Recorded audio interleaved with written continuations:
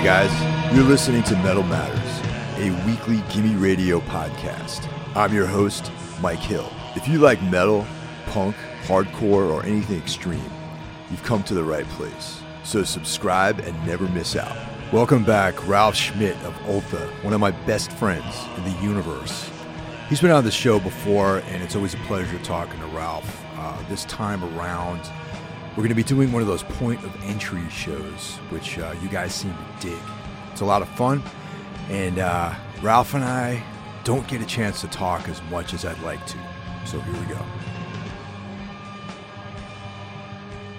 Before we get going on the point of entry aspect of the show, update me on what's going on with Ultha. I saw some alarming things on the Instagram feed, and I got confused. So let me know what's going on. So when we did our last podcast, I was already mentioning that there might be the end, in a way. And we had to talk about this if we break up. There was several reasons, no bad blood, but it was just I don't know. I was in a feeling that maybe it's time to call it quits with that band.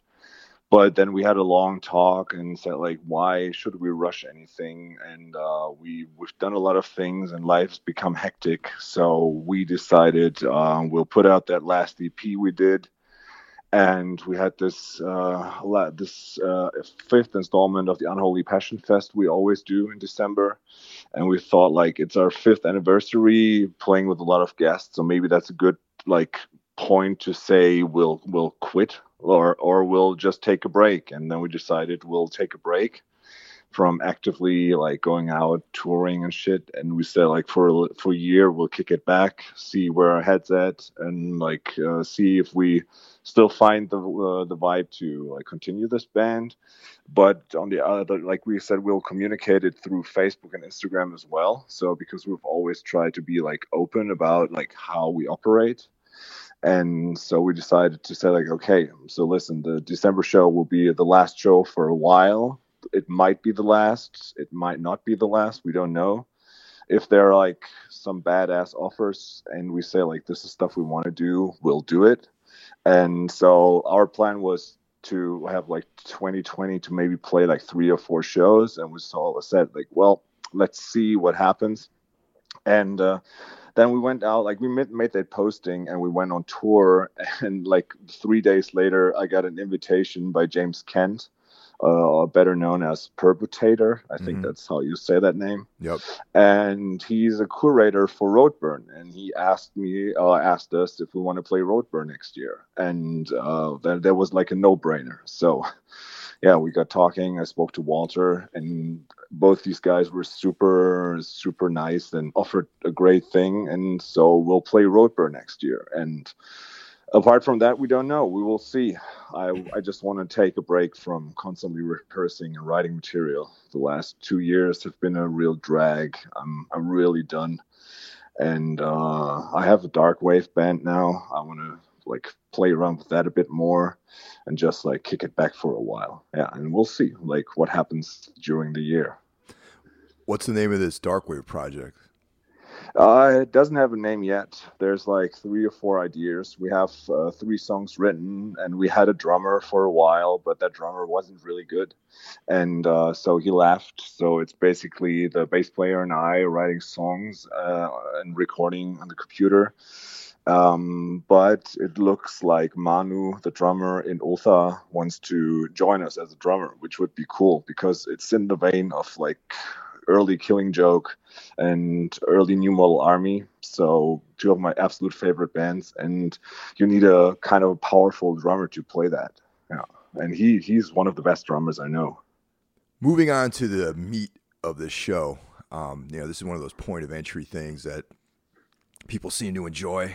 And I invited you on because I probably know a lot of what you're about to say, but also I think that you're have such a diversity in music that influences what you do creatively that I want to hear it in your own words, what records, what bands, what specific songs, what moods, that kind of thing went into making you the creative force that you are. Well, cool. I'm super super pumped to do that. Yeah, Yeah, man. it's a topic I think about a lot, and ever since you started doing this, I was like, oh yeah, I want to do that. So yeah, let's have at it. Yeah. Where should we start?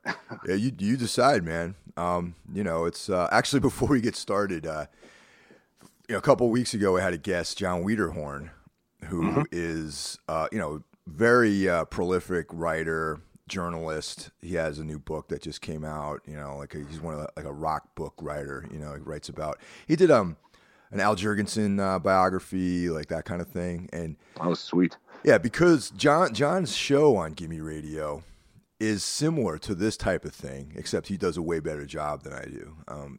It's like he'll take like a specific record and devote his show to it, and he'll play the entire album. Then he'll talk about bands that they influenced and records that influenced them. And he just gets really deep into it. So talking to John was actually kind of inspirational to me, and I want to take these types Cool. of things more seriously and everything. So Hmm. so yeah, for this one, have at it, and let's see where we start. Okay. Well, I was thinking about where's the actual entry point of me listening to music in a conscious way, besides from the stuff that you hear at home. I remember like in a lot of podcasts you mentioned when it comes to Danzig, which is a mutual thing we love both. You always talk about Roy Orbison. And I remember that my dad was really into Roy Orbison, and we were listening to a lot of like the 60s and 50s music at home.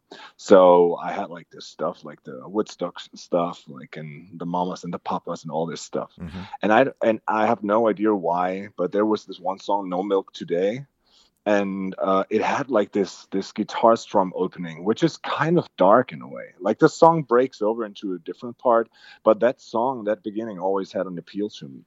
And from there, like I listened to a lot of stuff at home that my parents listened to. I grew up in the 80s, and so like the radio music was always like these keyboard jams that are like super popular still, that you can still listen to, like all these Erasure and Aha and these kind of Yazoo and these 80s bands. Hmm. And I'm a total sucker for that.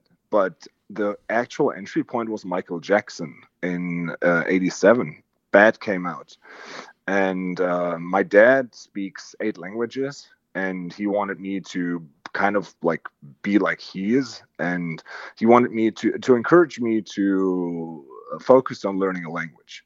So he made the deal, like I wanted to have that tape, and he said like, okay, we'll go out, I'll buy you that Michael Jackson tape, I'll buy you your first Walkman, and I buy you a dictionary, and whenever you want new music you have to translate 3 or 4 lyrics for me. Wow. So yeah, so I sat there as a 8-year-old boy with a dictionary, looking up the words to Michael Jackson songs and trying to write a translation for that. So yeah, and that's how I financed my like musical stuff in the beginning. And he was always willing to buy more. My grandparents were the same thing, and so Michael Jackson Bad, and like had all these songs. Still love that record. It's a good record. But there was Smooth Criminal, the last song on the record, which Uh-huh. is a very dark song for a Michael Jackson song, just from the way it sounds.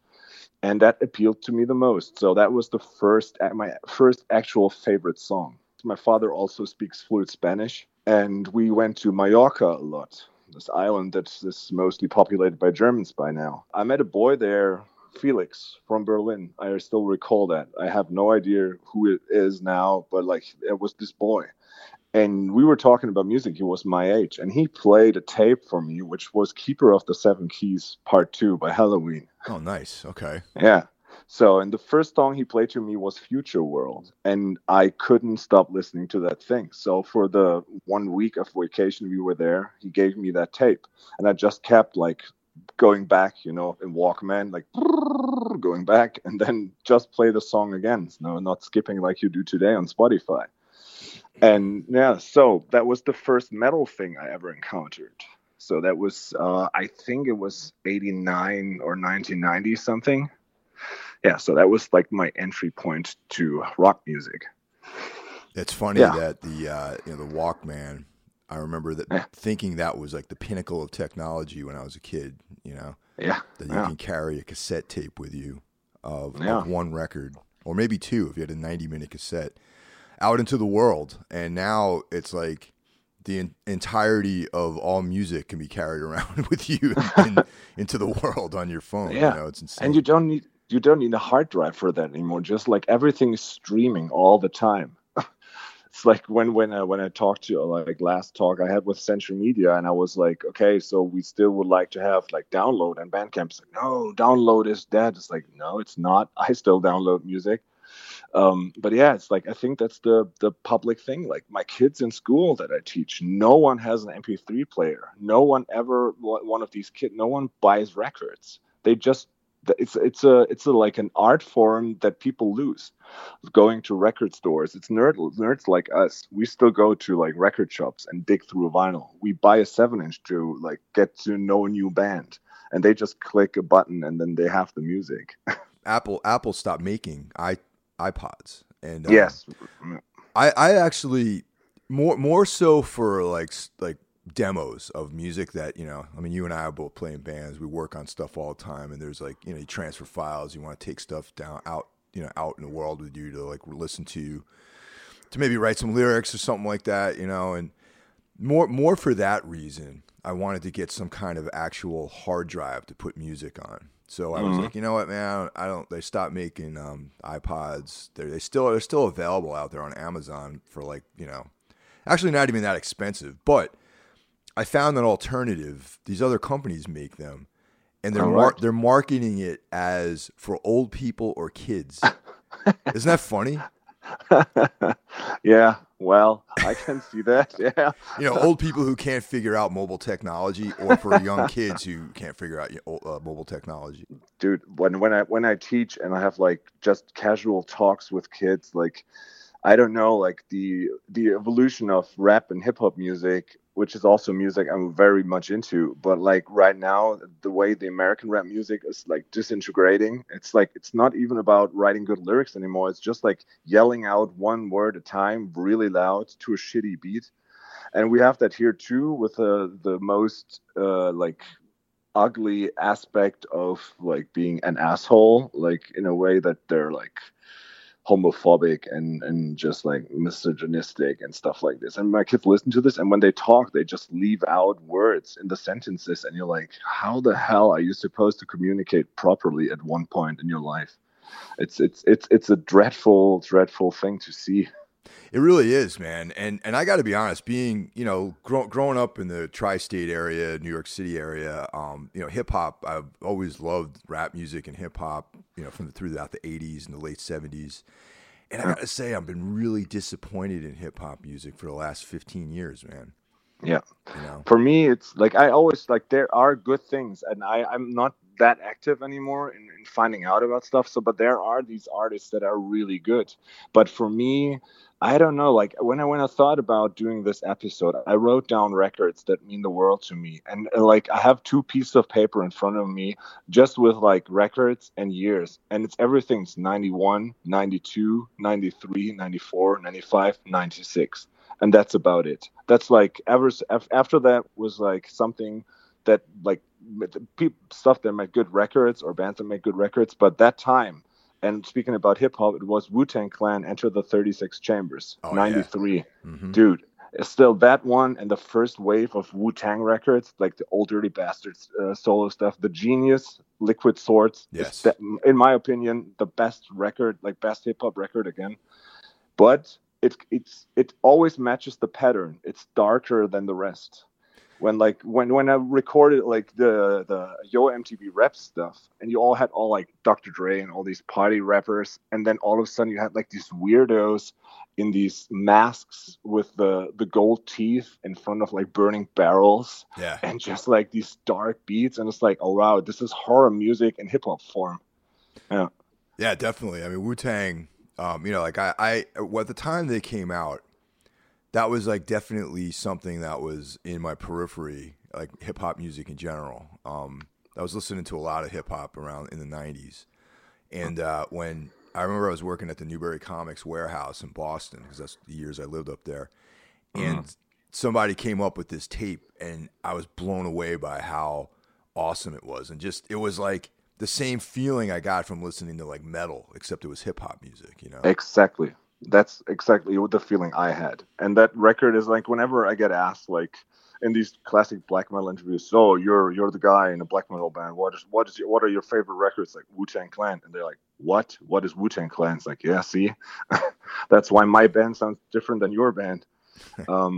And yeah, man, like the Liquid Swords record by GZA is probably the darkest hip hop record ever. And it's just like the way it's been done. Also, again, like hi-fi was not a thing they cared about. It's about the atmosphere, and that's a general thing in music that is really important to me. And I learned it from that time, like from the first black metal demos, the first death metal I listened to, and also the grunge stuff that was really important in 91, 92, 93. It's like, it's not about having the best sounding record. It's about having honest music that just gives you like a feeling and has actual atmosphere. Yeah. Also, the thing I was fascinated by with Wu-Tang was RZA specifically. How, the records did start out with this like rough production, but through diligence and just work ethic, 20 years later, that guy is like a world-renowned producer, doing film soundtracks and scores and everything. And he's really just to me, I always respect people who I see like the progress of their art, and even if it's like the technical aspects of it as well as the creative aspects of it. And like, RZA stands as like one of those guys who I just admire as someone who kind of epitomizes hard work, and creativity and like open-mindedness, Absolutely agree. Like he was at a Jim Jarmusch film premiere in Cologne once, and I saw him there. And like Jim Jarmusch is kind of the same thing for me. Like I love Jim Jarmusch, and he didn't give a fuck about what people said. It's like, this is the stuff I want to do, and he just like made it perfect. And it's just his work ethic, and about like he thought about so many aspects of the whole game. And I think Wu-Tang Clan, and especially the RZA, they had the same thing. And I mean, look where they are now. They have a legacy. It's something that has never been done in the way they did it, and it's love it. Did you catch Jarmusch's zombie film, The Dead Don't Die? Yeah, I did. What do you think of that? Okay. It's also like his vampire movie before that. It's okay. I love it because it's Jim Jarmusch. I love it because it has Bill Murray. But it was so like cringeworthy, and it like broke the fourth wall, which I kind of loved. Like that he's like actually talking to the people. But for me, it has to be black and white, and it has to be Tom Waits in a way. It's like Down by Law, and like these films, they're the thing for me. But it was cool. I mean, it was Jim Jarmusch, and I love it. But for me, it's like the earlier stuff is better. I tend to the earlier stuff too, but this one specifically because I feel, as much as I love zombies, I feel like the zombie genre has kind of been beaten to death, at least for now. Yeah. And in a way, the Dead Don't Die is like an epitaph to the grandeur of the past zombie era. You know what I mean? Yeah. And I quite enjoyed it. I thought it was really cool, and I do like that the fourth wall puncture, and the referential stuff where the music's playing, and they're in the squad car, and he's like, I like this song. He's like, oh yeah, it's the theme song to the film or whatever, Or yes, it's really good. Yeah, making references to I read the script and all that stuff, and I don't recommend. I can't really recommend it to everyone because of that. Because the irony is something that might be lost on people. But I really enjoyed it, personally. Yeah. I mean, since I watch all the movies in the original language, and I mean most stuff here is dubbed, I have no idea how this translates. I mean, I have a pretty big knowledge, I think, about the American culture, and so like. I mean, I grew up like watching Beavis and Butthead, which gave me a lot of like musical references, later Simpsons, Family Guy, and all these stuff. So I always been like a fan of American things, and it's a very American movie in a way, and also with the references. So I don't even want to like fantasize about how horrible it is to have like the German dubbing, which is always way louder than the original thing. So the whole atmosphere gets lost. It's terrible. So yeah. So generally, films that make it over to Europe or Germany specifically are dubbed, huh? They're not subtitled. No, No, we're the one of the, like, the Germans, like, we always think we are the most important people on the planet. Oh, I We beg kind to of, differ, man. I think yeah, Americans feel that way, man. I'm sorry to differ about that, but go ahead. yeah. But it's really, like, if you look around it, like, we have this. I mean, I'm a teacher, and there's these studies about, like, Europe, where the educational system is the best, and the Germans, they're always, like, somewhere in the middle. But when it comes to foreign languages, we're always, like, in a back position. And then there's always these huge discussions about why that is. Why are the Dutch better than we are? Why are the Norwegians better than we are? It's like, well, maybe because everything they watch on TV is in English, just with subtitles, and here everything is fucking dubbed. And I mean, imagine Family Guy with all these references about American culture being dubbed into German. I mean, it's like, or the Bart Simpson quote, "I'm from Uranus." They translate this into German, and it just doesn't make any sense. Yeah. And it's like, for me as a teacher, when parents ask me, it's like, how could my kid get better in English? It's like, well, you have Netflix, watch stuff in English, watch it with subtitles. That's how I learned English. I mean, and my dad giving me tapes to translate. But yeah, he bought, like, this antenna he put on our roof so I could watch Sky Channel, which was back then a British channel, and I watched G.I. Joe and Transformers and all these American things in English. I had no idea what they were saying, but it was fucking cool, and it kind of gave me an ear to understand, or, like, digest the English better. And wow. Yeah, one quick comment to us Americans out there about language and culture. There's a subtlety here that when speaking English, English is a European language, okay? But I think the underlying theme here is the differences in culture between things like irony and that don't work in certain, like the British. The British, both, we speak English, the British speak English. There's some things that just don't make sense, between Brits and the U.S. And I know I'm always fascinated by that because, every year I want to learn more languages, or learn a different language, or learn another language, because I can speak little bits and pieces of other languages, but I can't really, like, if I'm in France, for example, because I took French in high school, and I was pretty good at it. I was a good student in general, but if I'm in France for a number of days, by the third day or the second day, or, for example, when we were at Hellfest, I was there all day. And by the end of the day, I was, like, starting to come up with, like, some syntax, you know what I mean? But that's it for me, man. Like, I can't just drop myself into a situation and understand foreign languages, really. And I've always admired that about Europe, that everyone speaks multiple languages over there. Yeah, it's part of the educational system, especially since, like, English is the number one lingua franca, where everybody says, like, it's the most common language you have to learn. So at least you'll have English lessons. And yeah, I remember when we toured together in America, and, like, Benny, like, our drummer, and he was so shit scared to talk English. And I remember Jamie Getz telling him, like, Benny, ask me how good my German is. And then he said, like, now you talk English again. Yes, you do syntax errors and you do some grammar mistakes, but I know what you want to tell me, but I have no fucking clue how to say anything in German. Yeah, exactly. So, yeah, you just got to keep working at it, Yeah. All right, so what's next on the list here? Okay, so I think 91 is where everything started to explode, and, like, I was earlier in the way I consumed music than all of my friends. They were getting into music way later. I have no idea how that started, but in 91 I saw Terminator 2, which came out on my birthday in 91, and the Guns N' Roses song "You Could Be Mine" was the soundtrack for that. And that song just fucking killed it for me. I'm like, holy shit, this is so good. And the same year, Nirvana Nevermind came out. So Smells Like Teen Spirit was everywhere. 10 by Pearl Jam came out. Bad Motorfinger by Soundgarden came out. So grunge was happening, and I loved it. I love these records still to death.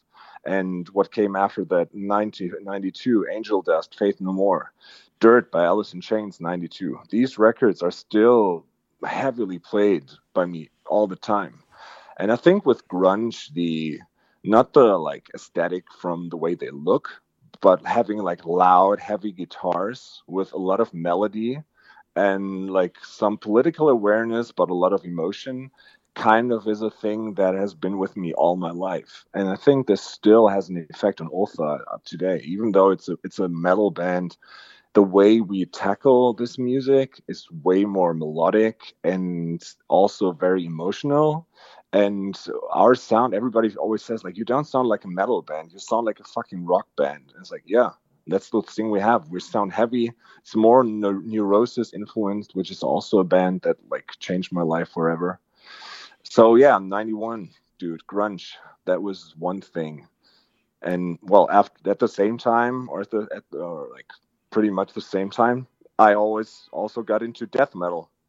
And wow, Yeah, that was so much. that was the heyday, really. If those two things happening together, Yeah, kind of diametrically opposing each other, but also like that was like probably the most powerful eras of both of those styles of music.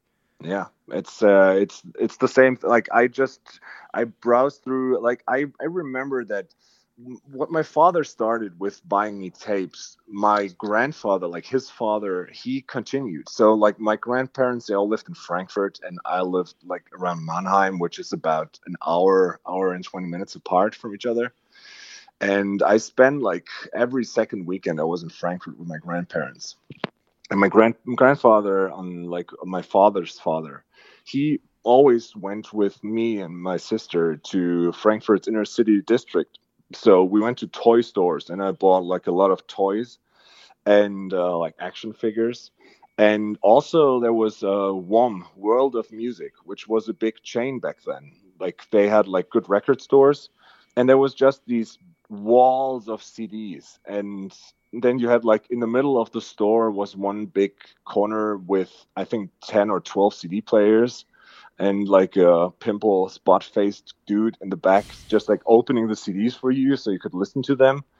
And I just went through the rows and just looked at artwork and said like, okay, I want to listen to this, I want to listen to that. And especially when it came to death metal, just the artworks and the logos, I bought so much stuff just by the looks of it. And like there was so much stuff that I didn't like, but I remember like the first thing I bought was The End Complete by Obituary. Nice. And that one, that also the song The End Complete, the music video on Headbangers Ball still is a fucking masterpiece. I love that one. Same time, Carcass, Necroticism, still one of my favorite death metal records in a way. Some people argue it's grindcore. I think that one was already way more a death metal record than a grindcore record. And Dismember, Like an Ever Flowing Stream. That's a great which one. Is Classic. yeah. I just had a discussion yesterday with a friend of Danny's, and he was like, Entombed. I'm like, yeah, I love Entombed, but that one Dismember record blows away everything. So yeah, these three records were like the epitome of death metal to me. But back then, I don't know, man, dude. It was just one week I bought Suffocation and Gorguts. Next week, Malevolent Creation and Deicide. And every weekend I was with my grandfather there. He just like, okay, you choose 3 CDs, I'll pay. And I just bought and bought and bought music. Sit at home in my room, listening to that music on my headphones. When I wanted to piss off my parents, I just like ripped out the headphones, and they just hated everything I played.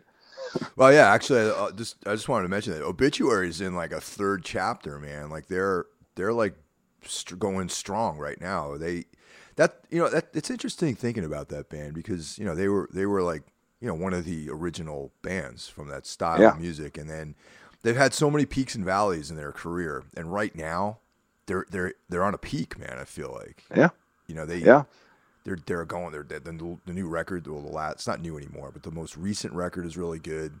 They've been touring. Yeah. They've been having these like critically acclaimed appearances at things like the Decibel Festival, and they played 2 sold out shows here in New York recently, and they're like in this like renaissance of their career. It seems like. So these two things happened simultaneously, and then I think the most important thing in my life happened. So coming from this, I was in the small city I come from, which is a 25,000 people city, which is like smaller mid-size for Germany. There was not a lot of things you could do as a teenager, especially in the 6-week summer break. So like with us in school, we only have a 6-week break in summer. And there was like these 2 weeks where there was like a holiday program in a way, which is, I don't know if that translates right, but it was like the stuff where there was 25 kids in a group with 2 adults that did like programs with you where we went swimming and tie-dye shirts, and the next day you played mini golf and did this stuff. So it was basically like get the kids away from their parents for 2 weeks because 6 weeks is too long. So that's what I did every summer. And so there were groups starting from, I think the youngest kids were 10. So it was always groups of 2 years. So 10 to 12, then 12 to 14, 14 to 16. And they had exchange programs there. And later on, they had like Saturdays, like a disco party in a youth center, which was like the thing where all the older kids were there. And I remember being like the snot-nosed teenager I was and just barely listening to any good music. And they played a lot of shitty music, but all of a sudden these Frenchmen were there, like these French style gurus with their long black coats and their weird ass hair with a lot of hairspray in it. And they played this music and did pogo to it, and I was so intrigued. I'm like, holy shit, what are they doing? What is this? And it ended up being The Cure, Sisters of Mercy, Bauhaus, Christian Death, and all this stuff. So like that was the peak of the goth scene. And these French kids, they were so fucking cool. And I was just like this regular German potato thinking like, oh my God, so what the fuck is happening? And so I got into that music, and my exchange partner back then, he did a tape for me, which was Sisters of Mercy, First and Last and Always on the A side. And Alice Cooper, Hey Stupid, Poison, this record on the B side. So that's an interesting dichotomy right there, you know? Yeah, totally. But like, as much as I love Poison still to this day, which is, I think it's a fucking good song. But like the Sisters of Mercy tape, that was the thing for me. And especially then I think it was around 90 something, the Never Enough video and the Lullaby video on MTV of The Cure scared the fucking shit out of me. I was just getting into horror movies back then, and just like the way Robert Smith looked, the whole band looked, and that for me was the thing that sold it to me. And that's why The Cure is still one of my favorite bands ever. That's why dark wave and gothic music is upon like the most important things in my life. And that's why like when I thought about it, I was like, okay, if I had to nail it down to 3 records, that would be like my all-time favorite records. One of the top 3 is Pornography by The Cure. Yeah, that's a classic record by them for sure. It's the darkest, saddest, and most atmospheric in a dark way record I've ever heard. And just like you put it on, it's this beat of 100 years, and the first line he sings is, "It doesn't matter if we all die." It's like how sad and dark can you get? And so this is the thing for me. So the gothic stuff, and I know you like that too. Oh yeah, man, big time. I mean, that's The Cure. The Cure is my entry point into that music too. Because I mean, back when I was in high school, there was like 5 people that liked good music, really. I mean, there was a lot of kids into Journey and Bon Jovi and stuff like that. And luckily I caught on to punk and metal, first metal, and then punk and hardcore. And then I had this girlfriend who was a goth, and she was this is the 80s, so the Cure were like an underground band, for lack of a better term. You know what I mean? And that's when I started getting interested in that music. And there was also a crossover between that sound and bands like the Cramps and Gun Club and and then Christian Death was like the punk band that played with punk bands that were in that dark goth kind of vibe, And then from there it was Joy Division and Fields of the Nephilim a little bit after that. So yeah, these are all like among my favorites. Mighty Sphincter and all these stuff. Yeah, you turned me on to them actually, Mighty Sphincter. You're the guy who turned me on to that band. Like I haven't heard of them prior to you. Yeah. Yeah, it's weird that I had to teach you about an American band. Yeah. There's only like besides you, the only other person that I've ever heard refer to that band was James from Ringworm. The singer from Ringworm is a fan of that band, and literally me, you, and him are the only people I know that even talk about that band. But see, now we can go like around ways, because I know someone you know too that is also a big fan. That's DeWitt. Yeah. DeWitt Helling, yeah. Okay, yeah. And because I remember that when, you know that I love Integrity, which would be like one of the later things, but Integrity is one of the most important bands I have ever encountered. And which was later on, like we're skipping out the black metal part right now, which I will get to in a second. But when I started playing music, I started playing punk. Like it was German punk. It was shitty. And but then I found in '95 my first real band, which was like back then a straight edge hardcore band. But these guys were like these not like super positive people, but they were listening to a lot of hardcore. They were straight edge, but they were never like, oh, let's put X's on our hands. But these guys, they fed me Integrity and Starkweather and Mayday, Ringworm, Catharsis, all these bands. And I just I love everything about this. The serial killer aspect, the occult, the weird lyrics. And this was just like, this nailed it down for me. This is what I love. And especially Integrity. And like DeWitt, he later on, like when we started talking, and he was like, yeah, Mighty Sphincter. I'm like, oh, who are they? It's like, oh shit. Then I checked it out. And I mean, we ended up doing a cover version with Ultha. Mm-hmm. And yeah, it's a cool band. And I also know that like my old band, we were called Absent, which is like a really corny name. And then we changed the name to Repugnant, which was before the death metal band appeared. And we did a split with Pale Creation, which is from also from the Cleveland surrounding. And yeah, so they did a split with Pale Creation with Mighty Sphincter later on. So I know that all these Cleveland people, I know Blaze is into that band too, and they all love that. So yeah, the whole Cleveland hardcore scene, and I mean, you featured that on your podcast a bunch of times. So. I gotta say, man, that's my favorite hardcore. Really, is the stuff from Cleveland. With the exception of the Cro-Mags, I don't really like New York hardcore, to be honest. I mean, Cro-Mags and Marauder are like the two bands I really rep from New York, but the rest are, and Sick of It All. How could I forget them? They're like kings, but I'm just not one of those guys, you know. The Cleveland stuff is like, to me, always had a darker vibe, and it was more into like just negative like stuff, you know, and it's cooler, I thought. Yeah, and that's where it started. Again, it's darker than the rest, and that's more appealing. I mean, I can treasure Gorilla Biscuits and Youth of Today and these bands, but they never did the same thing for me that like Systems Overload or Humanity is the Devil did for me. That's also like back then the Victory catalog with Snapcase and Strive and all these bands. They were all cool, and I loved it was cool seeing them live.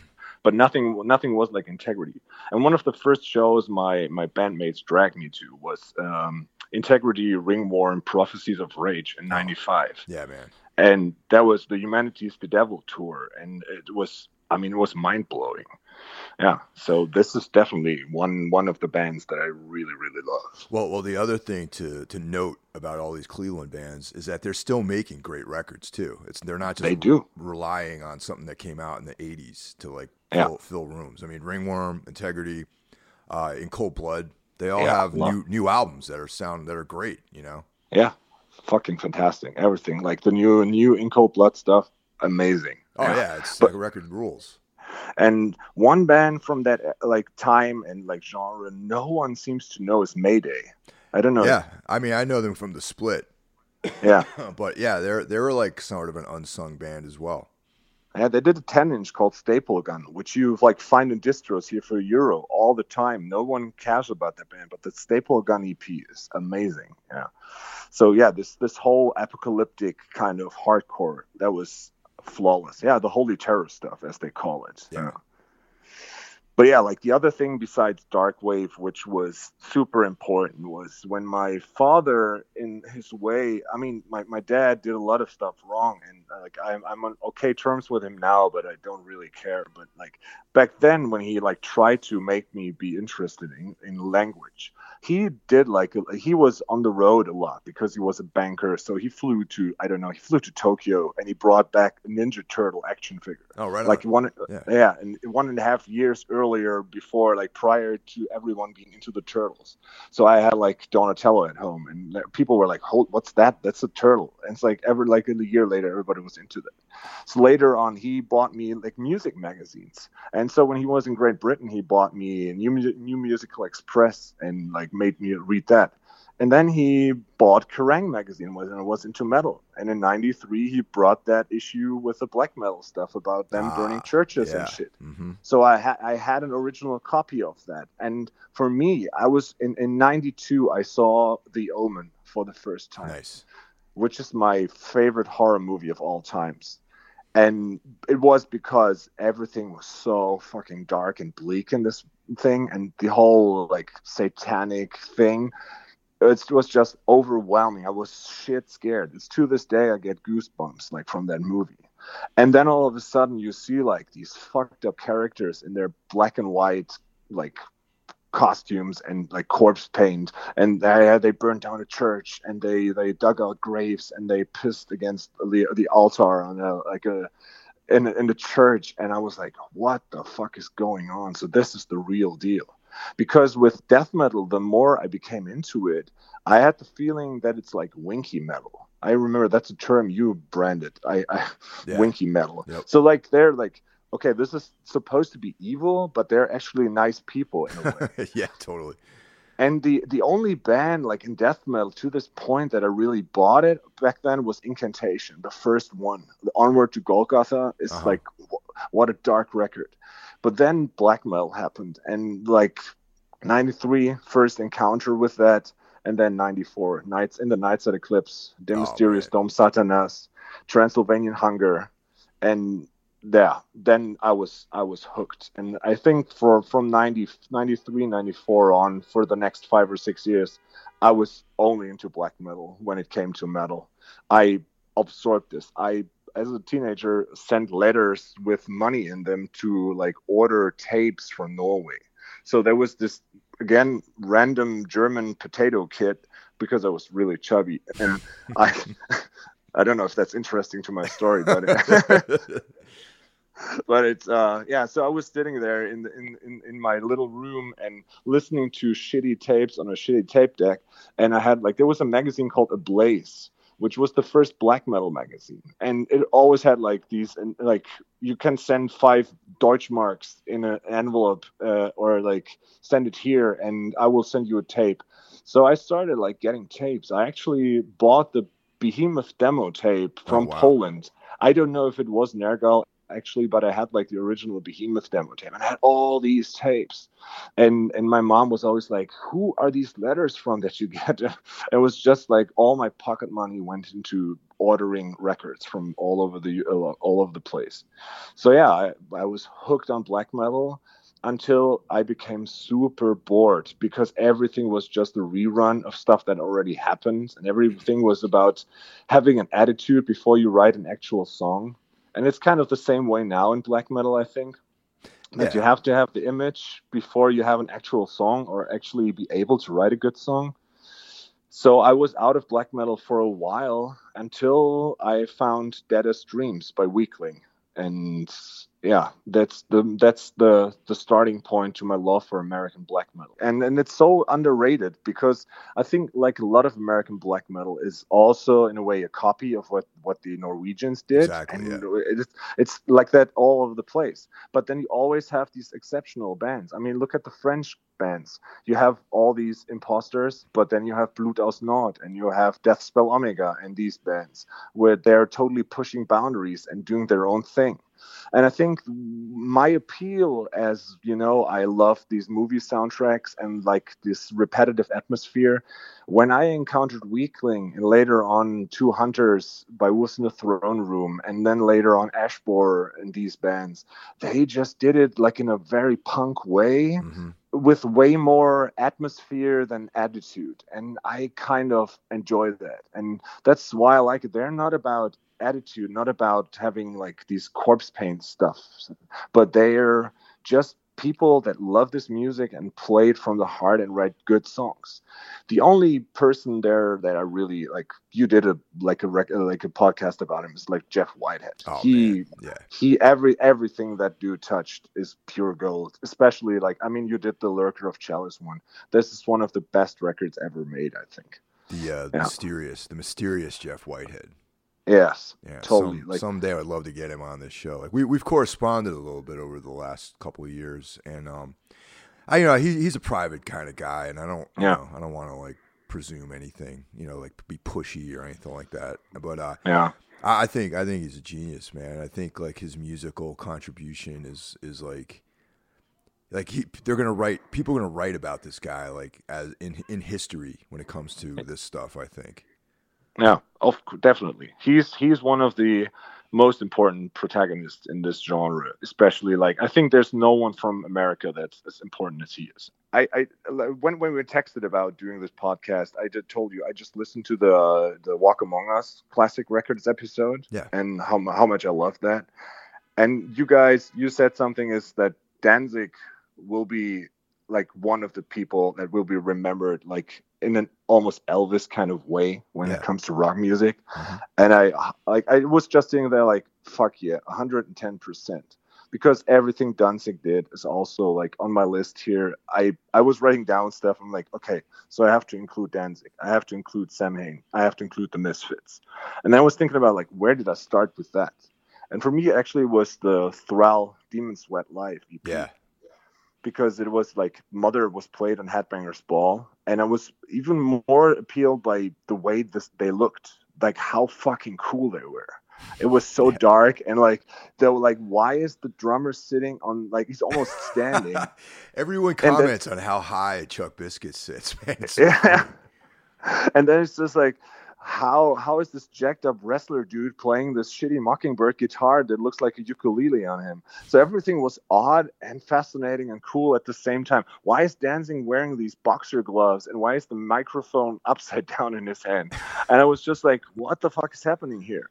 And then it's just like the sound was so odd, and then I saw the EP in the store and just this artwork with the almost kind of like Conan cartoonish girl with a skull mask. I'm like, oh man, this is exactly way up my alley.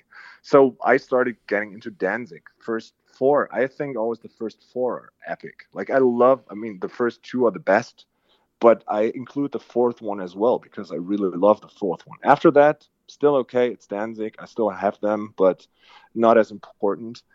But through that, then I found the Misfits, love the Misfits, but then I found Samhain. And Samhain is, well, I mean, I don't have to tell you about how good Samhain is.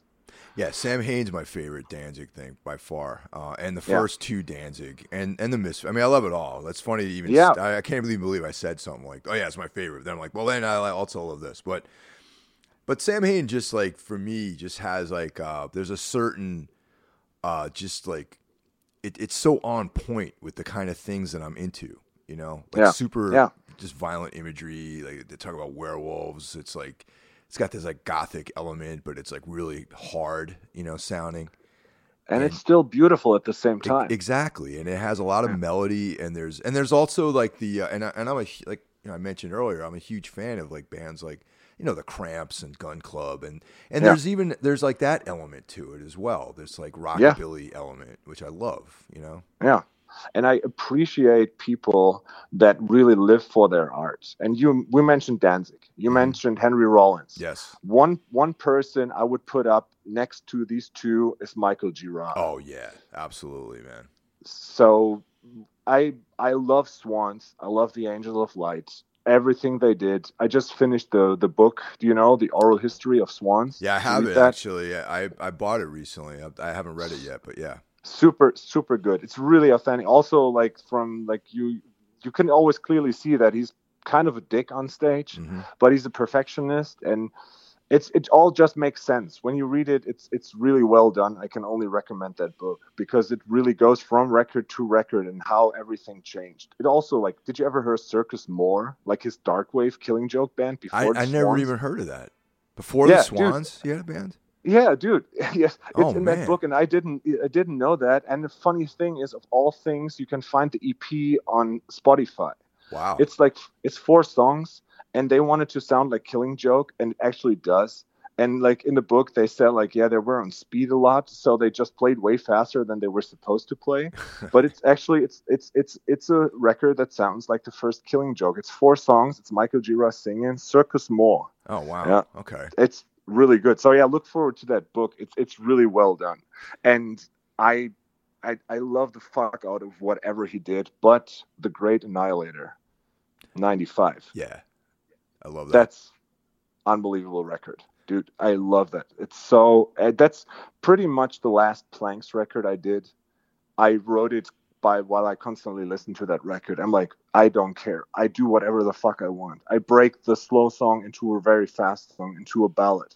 So Last Planks record is me and my, like, as a 3-piece and the limited abilities I have, kind of trying to be as free as Michael Gira was back then. Just to do, this is my band. I don't care what you think. I do what I want to do. Yeah.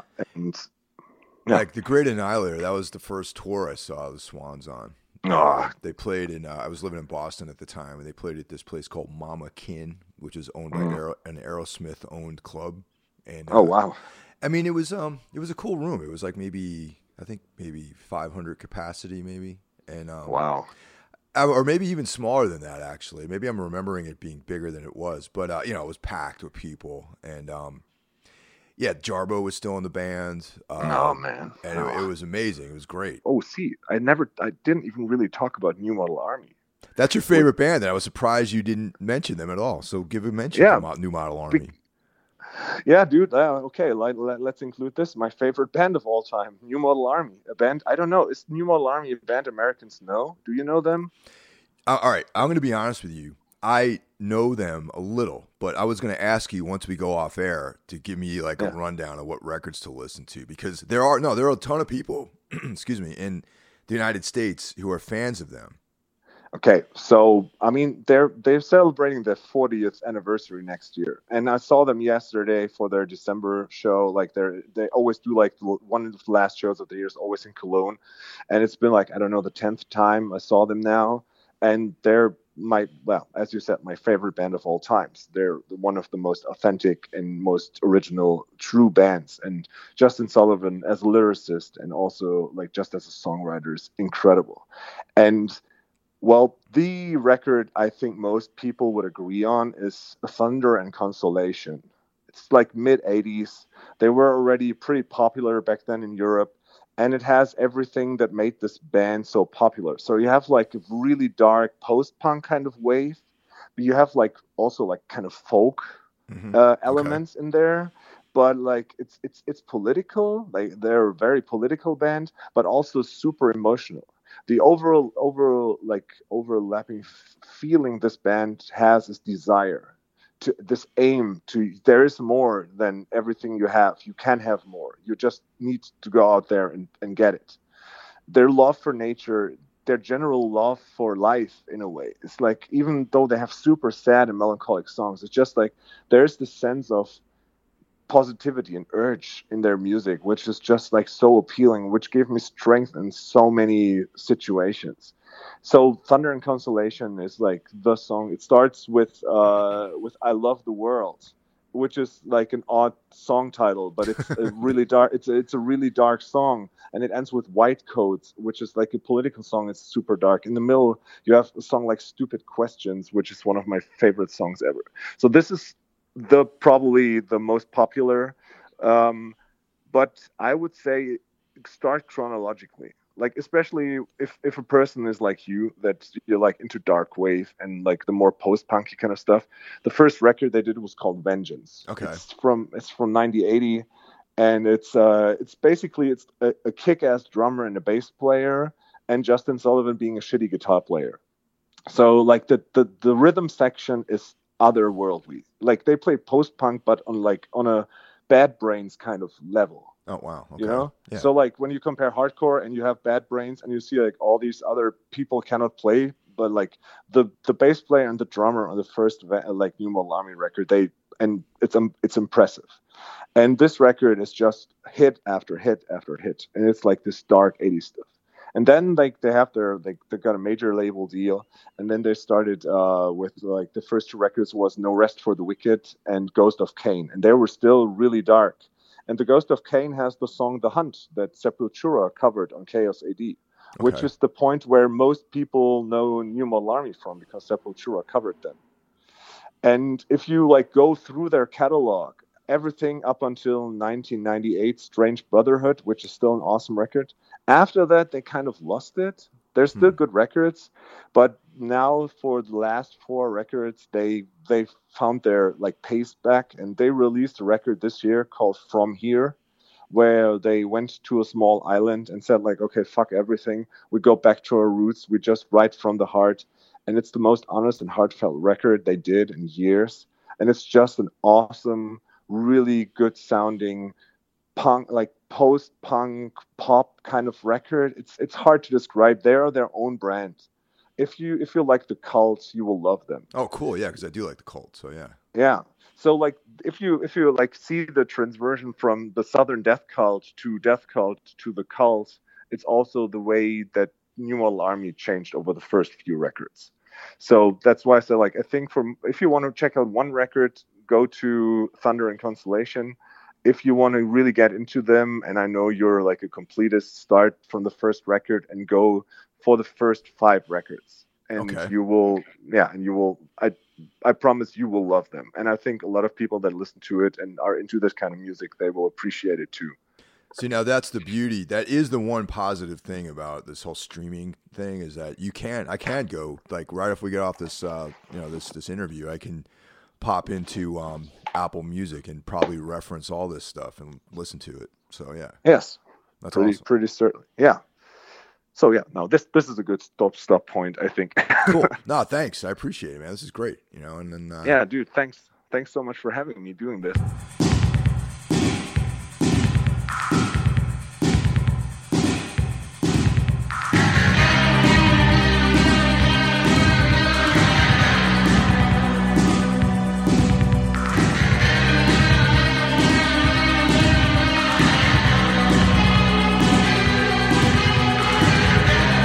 That's it for this week's episode of Metal Matters, a Gimme Radio weekly podcast. Tune in next week and see what we have in store for you. The show is available on all streaming platforms, Apple Podcasts, iTunes, Spotify, etc. Also, be sure to check out Gimme Radio, streaming on the web, iOS, or Android, for one of the best metal communities, exclusive merch, interviews with artists, and so much more. I'll catch you guys next week. Take care.